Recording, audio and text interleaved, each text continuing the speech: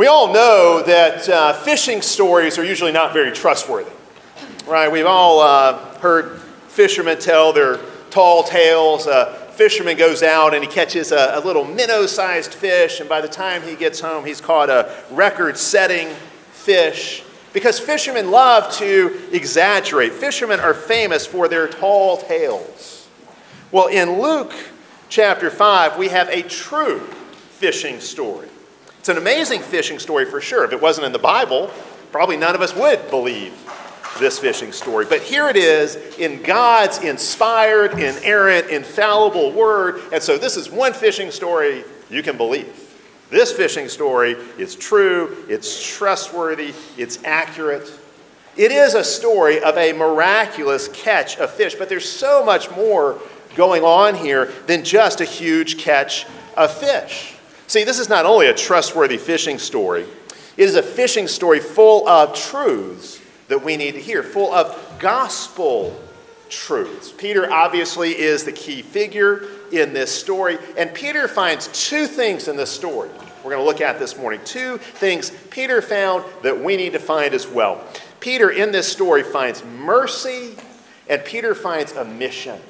Peter finds mercy, and Peter finds a mission. And of course, what we're going to see is that Peter's experience is a model for all of us. What Peter experiences here is a paradigm for the Christian life. So let's talk first about how Peter found mercy on this day. Let's set the scene, noting what Luke tells us at the very beginning here. At the beginning of this chapter, Jesus is gathering a crowd. Jesus has become very popular with the masses as a miracle worker and as a teacher. And so Luke tells us people are flocking to him to hear the word of God. And of course, every time Jesus speaks, people are hearing the word of God. He is the word of God incarnate, the word made flesh. And so of course, his words are God's words. Of course, every sermon he preaches is the very word of God. And people want to come hear God's word from the lips of Jesus. Jesus is by the lake of Gennesaret, and the crowds are pressing up against him on the shore. And so in order to better address the crowds and perhaps to get some room as well, he borrows a boat, a fishing boat, from Simon Peter. Simon Peter's one of the local fishermen there. He's apparently got a business with some other men that are also mentioned here who also become Jesus' disciples. They've got a little fishing enterprise. Jesus borrows a boat. And there are both practical and symbolic reasons for this. Practical and symbolic reasons for Jesus to preach from a boat. We'll come to the symbolic reason in just a bit, but practically this gave him a way to reach a larger audience with his voice, and speaking from the water would have certainly helped the acoustics. More people are going to be able to hear the word of God from Jesus as he preaches from the boat. Now, when he finishes his sermon, he gives Peter some fishing instruction. He tells Peter to put out his nets in the deep water. Peter's working on his nets. Peter and the others are working on their nets from their fishing expedition from the previous night. And Jesus gives this instruction: cast out your nets in the deep water. Now, you need to understand, this advice was not the kind of thing that normally fishermen would take. Normally, fishing was done at night on a lake like this when the fish couldn't see the net. You wouldn't really have much success, typically, fishing during the day. And actually, in this case, Peter says they had been out fishing all night and caught nothing. So they had been out. These are professional fishermen. They know what they're doing. And yet they had had a completely fruitless night. That's one thing I can relate to. Usually the fish are very safe when I go fishing. So I can relate to what happened here for these fishermen.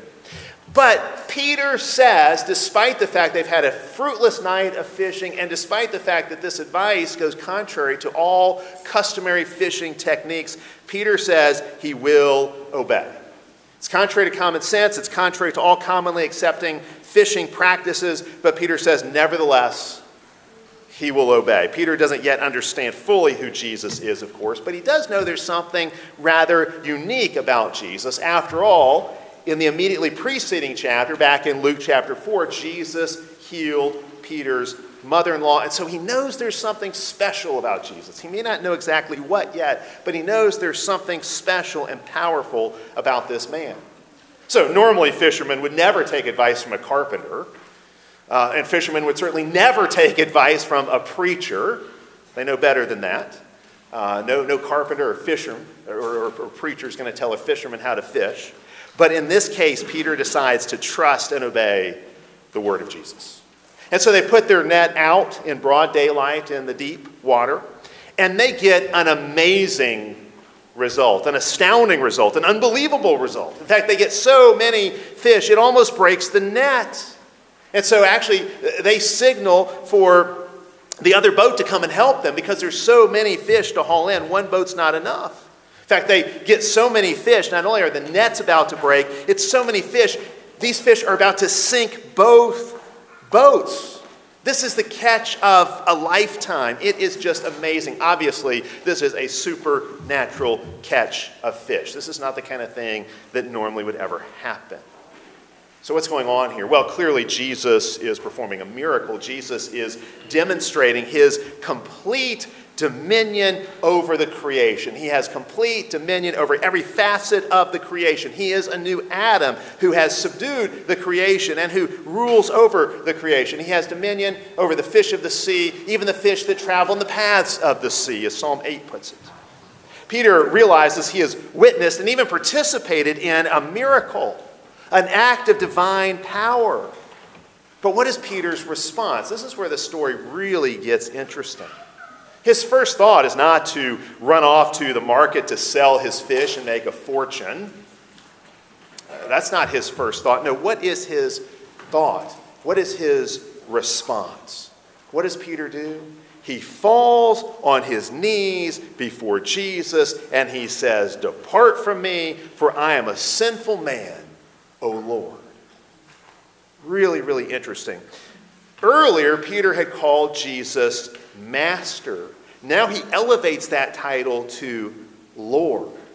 And it's beginning to dawn more and more on Peter who Jesus is. That this is in some way the Lord of creation. He is the Holy One of Israel. He is the promised Messiah. He's the promised seed of the woman, the new Adam. Peter has witnessed a glimpse of the divine glory shining through Jesus. And suddenly, he is aware of his sin and his sinfulness in ways he was not before. It's really interesting. Anytime in Scripture, when people witness a theophany, that is some kind of revelation of the divine glory, a theophany, some kind of manifestation of God's glory within the creation. Anytime in Scripture someone witnesses a theophany, they always have the same response. The manifestation of God's glory brings men to humility, and it brings men to shame over their sin. And that's what happens with Peter here. This is a theophany, a revelation of the divine glory, and Peter is humiliated, he's brought to his knees, and he experiences shame over his sin. He realizes what a sinner he is. The power and wisdom and holiness and majesty of God, whenever they're revealed, expose our sin and break us. In God's light, we come to see our own darkness. When the spotlight of God's holiness shines on us, what do we see about ourselves? We see our own filth and wretchedness. Now that's what happens with Peter here. In fact, I said anytime in Scripture you have a theophany, this is always the response. It's brokenness, it's contrition. There's this overwhelming conviction of sin, these feelings of guilt and shame. Happens with the prophet Isaiah back in the Old Testament in Isaiah chapter 6. In Isaiah chapter 6, the prophet has a vision, and he sees the glorious God high and lifted up in his temple. And when Isaiah sees the glory of God, what does he do? He cries out, "Woe is me, for I am lost. Woe is me, for I am undone, because I am an unclean man of unclean lips." Encountering the glory of the Lord humbled Isaiah and made him aware of his exceeding sinfulness. The Israelites at Mount Sinai in Exodus 19 had the same kind of experience. They didn't want to get too close to God because it was too terrifying.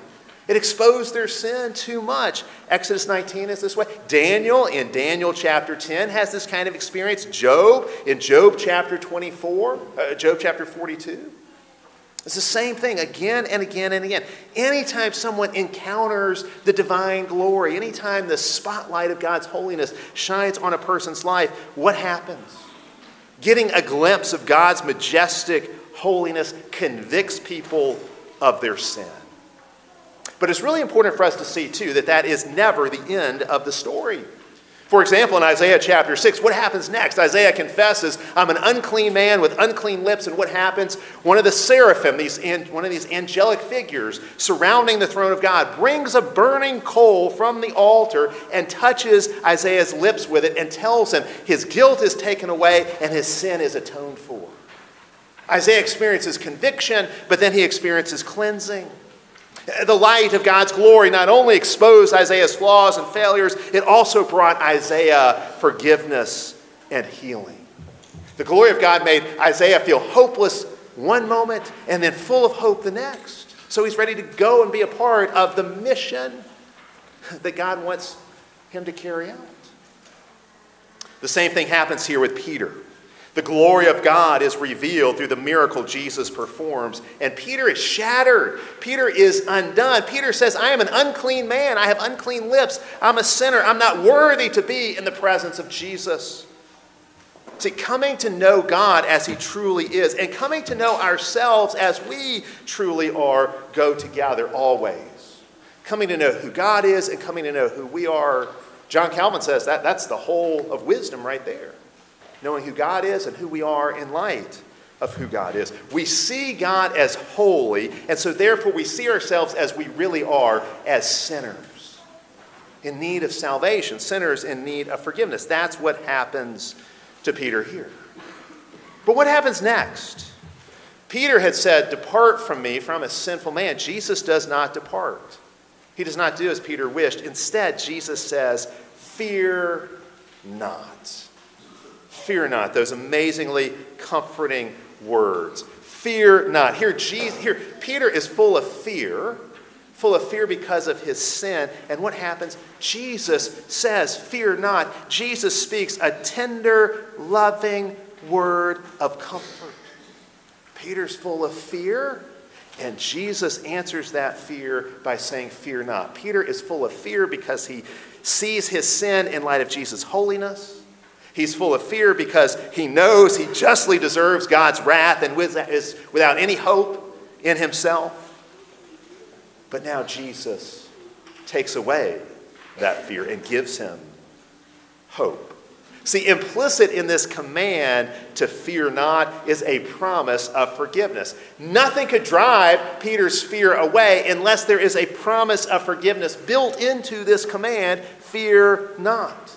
When Jesus says, fear not, that is a word of absolution to Peter. This is Jesus cleansing Peter of his sins. It is as if Jesus says to Peter, take heart, your sins are forgiven. That's Jesus' word to Peter.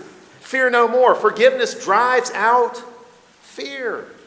Jesus says, fear not, for I have forgiven you. Your guilt is taken away. Your sin is atoned for. That's Jesus' message to Peter. And of course, that's Jesus' message to each of us as well. And so notice what is happening here.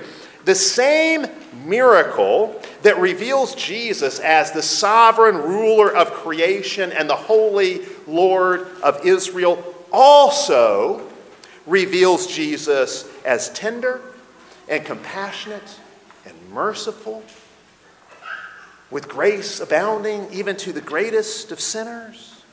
In fact, I would say the real miracle in this passage is not Peter's catch, it's Peter's forgiveness. That's the real miracle of this story. Not the huge catch of fish, but the huge number of sins that Jesus forgives. That's the real wonder and marvel here. Again, note this. As soon as Peter realizes the depth of his depravity, he finds mercy and grace. He finds Jesus to be a fully adequate and all-sufficient Savior. Jesus says to him, I did not come to condemn you. I came to forgive you. Peter experiences conviction, as painful as that is. Then he finds the comfort of mercy. And that's really the pattern of the Christian life. The whole Christian life is continually being convicted of your sin, which is painful, and then finding the comfort of God's mercy to us in Jesus. That's the pattern of the Christian life. We experience conviction of sin, followed by the comfort of forgiving mercy. Peter finds in Jesus a God who saves and who cleanses and who gives hope, a God who forgives, a God of astonishing mercy and amazing grace. Yes, Peter was terrified and Peter was ashamed. Peter's full of fear, but Jesus' compassion more than matched that fear. Jesus' compassion overcomes his terror. Now, I guess many of us can identify with what Peter goes through here, but I have to tell you, I've seen this as a pastor many times. Sometimes this process gets short-circuited. You need to complete the circle. You need to complete the circuit. You need to complete the loop. Sometimes it gets interrupted. I've known many people in this church who've had their sins exposed, and they feel a sense of shame and brokenness over their sin, and they feel they can never be worthy of Jesus. They feel they can never be worthy of the church. And so they say to Jesus, "Depart from me, for I am a sinful man. I'm not worthy to be in your presence. I'm not worthy to gather with your people. I'm too guilty to be where God is." They don't think church can be for them because it looks like everyone else in the church has their act together.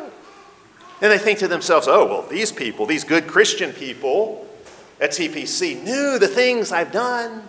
They would be disgusted with me. They would want nothing to do with me." Church is for perfect people. Church is for people who have their act together, or at least church is for people who are better than I am.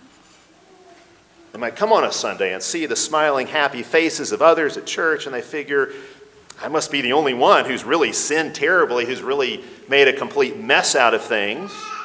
And so I guess I don't belong here with all the good people found at church. Now I'm here to tell you this day that that is nonsense. That is an anti-gospel way of thinking that you must resist with all your might. If you've ever been tempted to think that way, to go down that path of despair, to think you're too far gone, to think that you can't have anything to do with Jesus or the church because of things you've done, that is nonsense. It is a cliche, but it is true. The church is not a museum for saints. It is a hospital for sinners. If you are overwhelmed with a sense of your sin, there's no better place for you to be than gathering with God's people as the church. This is right where you need to be, because this is where you will find the mercy of God being offered. You need to hear this loud and clear. Jesus Christ came to save sinners. Jesus did not come into the world to condemn the world. Jesus came into the world to save the world. Jesus Christ came to save sinners. He came to show mercy to sinners. The church is for sinners. The gospel is for sinners. The Lord's table is for sinners. Think again of that first membership vow that we heard affirmed this morning. You have to acknowledge your sin and that you are without hope apart from God's sovereign mercy. You acknowledge that you are dead in sins and trespasses if left to yourself. That is to say, when it comes to church membership, the righteous need not apply. The church is not a club for the righteous who have never sinned and have no need of forgiveness. The stark reality of it is this. The truth of it is this. We are all sinners. We are all in need of grace. And God is a God of abounding grace, even to the chief of sinners. God's grace is the oxygen of the Christian life. It's what keeps us alive and keeps us going. The Christian life always depends upon grace. We are utterly dependent upon the grace of God. And that's why the whole Christian life, we're continually throwing ourselves upon the grace of God. We're continually casting ourselves upon the mercy of God found in Jesus. We need to hear the gospel continually. We need to be reminded of the gospel continually because we are so prone to forget it. Only the gospel can remove our shame and guilt. There is never any reason for a Christian to wallow in shame or guilt. Experience shame and guilt, experience conviction of sin, yes. Wallow in it, no. Because forgiveness is readily available. The gospel reminds us it's not what we think or feel that matters. What we think or feel can never have the last word. You might think you're too far gone. You might feel overwhelmed by shame. But regardless of what you think or feel, Jesus says to you, fear not, I have forgiven you. Fear not, I have forgiven you. You might feel unloved by God. You might feel unloved by Jesus. You might feel unforgiven. Jesus says, fear not. Fear not, I love you, I forgive you. That is a word greater than our feelings. A word that should overcome your feelings. You might condemn yourself, but Jesus says, I forgive you. Jesus says, I've shed my blood to cover your sins. That is the gospel. See, your feelings are not a reliable guide to reality. The gospel is your guide to reality. The gospel defines reality for us. And the gospel reveals to us, yes, that we are sinners, but the gospel also reveals to us a merciful God. And so don't just look to your feelings. Cling to the words of Jesus. Cling to the words of Jesus for dear life when he says, fear not. Those words are your very life.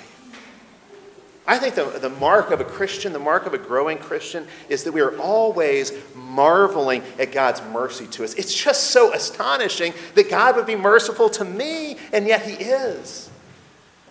And I think the Christian who grows is a Christian who never really gets over that astonishment that God has been merciful to me.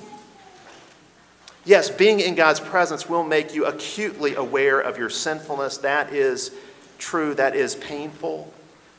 But God's presence is also full of grace and mercy and forgiveness. God's presence comforts us.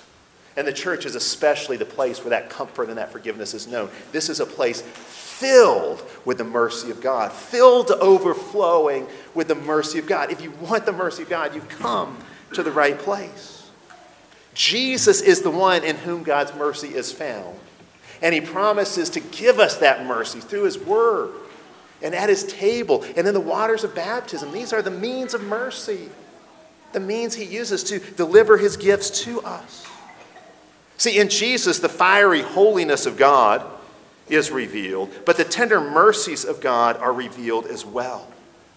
And the mercy we find in Jesus is like a drink of cold water, quenching the thirst of a man who is about to die of dehydration. That's what the mercy of God is. That's what the gospel is. That's what those words of absolution are. You're about to die of dehydration, and then you hear those words, take heart, your sins are forgiven. Now that thirst is quenched. You're given strength, you're given peace, you're given hope. Peter found mercy, and you can too. But Peter not only finds mercy here, he also finds mission. He not only finds mercy in this story, he also finds a mission. He finds forgiveness in Jesus, yes, but he also finds in Jesus one worth following, one worth obeying. And it is interesting how this follows the pattern of Isaiah in chapter 6. Isaiah gets convicted of sin when he sees the glory of the Lord, and then the Lord has a mission, and he says, who can I send? And Isaiah says, send me. Well, Peter's going to have the same kind of experience, the same kind of follow-through. Peter finds a mission. Even though Peter has acknowledged he is a sinner, and obviously Jesus doesn't disagree with that, Jesus in effect says to Peter, you're just the kind of man I can use. I've got work for you to do. Yeah, you're a sinner, all right, but you and I are going to be partners. You're going to go into a different kind of fishing business now with me. We're going to be partners. I've got work for you to do. I've got a mission for you to do. Jesus says to Peter, from now on, you will catch men. Jesus is saying, I want you to be a partner in my fishing business. We're going to go fishing for men. Now, it's interesting here. Jesus actually uses a very unusual word to describe catching men. It's a word that means to catch alive, not a word you'd normally use for fishing. But it's perfectly fitting if fishing is supposed to be a metaphor for evangelism, which obviously it is. See, fishing here is very obviously a metaphor for the mission of the church. So that's obviously what Jesus is talking about when he speaks of fishing for men. He's talking about the Great Commission. He's talking about evangelism and discipleship. That's what it means to fish for men and catch men alive.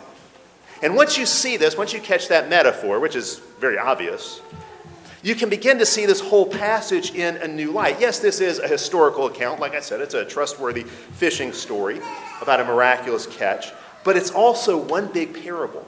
It's one big metaphor. It's a symbolic story. It's not just about fishing. It's about spiritual realities. It's about gospel realities. And I'll tell you, pastors and commentators throughout the history of the church, as they have preached on and written about this particular passage, they have pointed this out. And so it's very common to see that the boat here that Jesus gets into, the boat symbolizes the church. The word is proclaimed from the boat. Fish are hauled into the boat. The boat, like Noah's Ark, symbolizes the church. In fact, Martin Luther even said the fact that two boats have to come together to share in this one catch of fish could very well represent Jews and Gentiles being united together in Christ. The Jewish boat's not going to be enough to hold all the fish that are going to be caught in the net that is the gospel. And so there's got to be another boat. There's got to be something more than that. So there's one catch of fish that gathers both the Jew and Gentile. That's what the boat means. The fishermen, of course, are obviously preachers of the gospel, the fishers of men. The net is the gospel itself. The sea is the world, the nations. The fish caught in the net are converts. And the huge catch is prophetic of things to come. It is a sign that God will use the church and the gospel to save great multitudes of sinners. The church will be just as successful in her mission catching men as Peter was in this fishing expedition catching fish. The church, like Peter, will need to obey the words of Jesus, yes, but when we cast the net of the gospel, we can be sure that Jesus will bring in a great multitude of fish from the nations. See, Peter found mercy, but Peter also found a mission. And of course, it is mercy that drives the mission, that makes the mission a success. Think about what happens to Peter later on. Acts chapter 2, Pentecost, the Holy Spirit's just been poured out. Jesus has ascended into heaven. And Peter preaches that first sermon in the Pentecostal church in Acts chapter 2. And what happens? 3,000 people find mercy from his one sermon. Peter cast the net of the gospel and caught 3,000 fish that day. Peter had received God's mercy himself. Now he shares God's mercy through his proclamation of the gospel. But see, we need to understand, Peter is not unique. Again, Peter is a model or a paradigm for all of us. Peter's experience is our experience. This is the good news. Again, God saves sinners. Jesus Christ came to save sinners, indeed a great multitude of sinners. Jesus saved sinners like Peter, sinners like me, sinners like you. That's who Jesus came to save. Don't let your sin keep you away. Bring your sin to Jesus. Bring your sin to the cross, because that's where it's dealt with. See, Peter learned this lesson over the course of his life. It's so interesting to see this, and I'll close with this. In Luke chapter 5, when he witnesses the glory of God in the man Jesus, what happens to Peter? He is ashamed. Like Adam and Eve in the garden, he wants to hide himself. He wants to run away from Jesus. He knows he's not worthy to be in Jesus' presence, so he says, "Depart from me, for I am a sinful man. Go away from me, Jesus. I can't have anything to do with you. I'm too much of a sinner." But fast forward to John chapter 21, the very end of the gospel. This is after Jesus' death and resurrection. And Peter's really blown it. You know, Peter's always bumbling around doing crazy, sinful things. Peter's blown it by denying Jesus 3 times. And so Peter decides to go back to his old life of fishing. And so he's out in the boat fishing. And Jesus appears on the shore, but they do not recognize him. And so this stranger on the shore calls out to the fishermen, "Have you caught any fish?" "No," they say. Professional fishermen again coming up empty. Jesus again, unidentified, says to them, "Cast the net on the right side of the boat. They obey. And once again, their nets are full to the point of breaking. It's a repeat of the miracle in Luke chapter 5. And suddenly Peter gets it. Suddenly all the pieces of the puzzle snap together for Peter. He exclaims, "It is the Lord!" He knows this must be Jesus, now risen from the dead, who's making this kind of thing happen. He's the only one who could do it. But what happens next? Instead of telling Jesus to depart, what does Peter do? In John chapter 21, Peter jumps into the sea and he swims to the shore to be with Jesus. And there on the beach, Jesus and Peter have fellowship. They share a meal. And Jesus restores Peter and reinstates Peter as a fisher of men and a shepherd of his flock. See, Peter had learned the lesson. Don't let your sin stand between you and Jesus. Don't let your sin drive you away. Don't let your sin act like a wedge between you and Jesus. That's what Satan wants. Jesus invites sinners to himself. Yes, you are a sinner, so what should you do? You should run to Jesus or swim to Jesus if you have to. Do whatever it takes to get to Jesus. Because Jesus is mercy incarnate. He is the love and the grace and the goodness and the glory of God in human flesh, in human form. Jesus is the grace of God abounding to the chief of sinners. Jesus is your Savior, your mediator, your Redeemer, your rescuer. Receive him, rest in him, trust him, love him, obey him, follow him. In the name of the Father, and of the Son, and of the Holy Spirit. Amen. Let us continue our worship by giving of our tithes and offerings.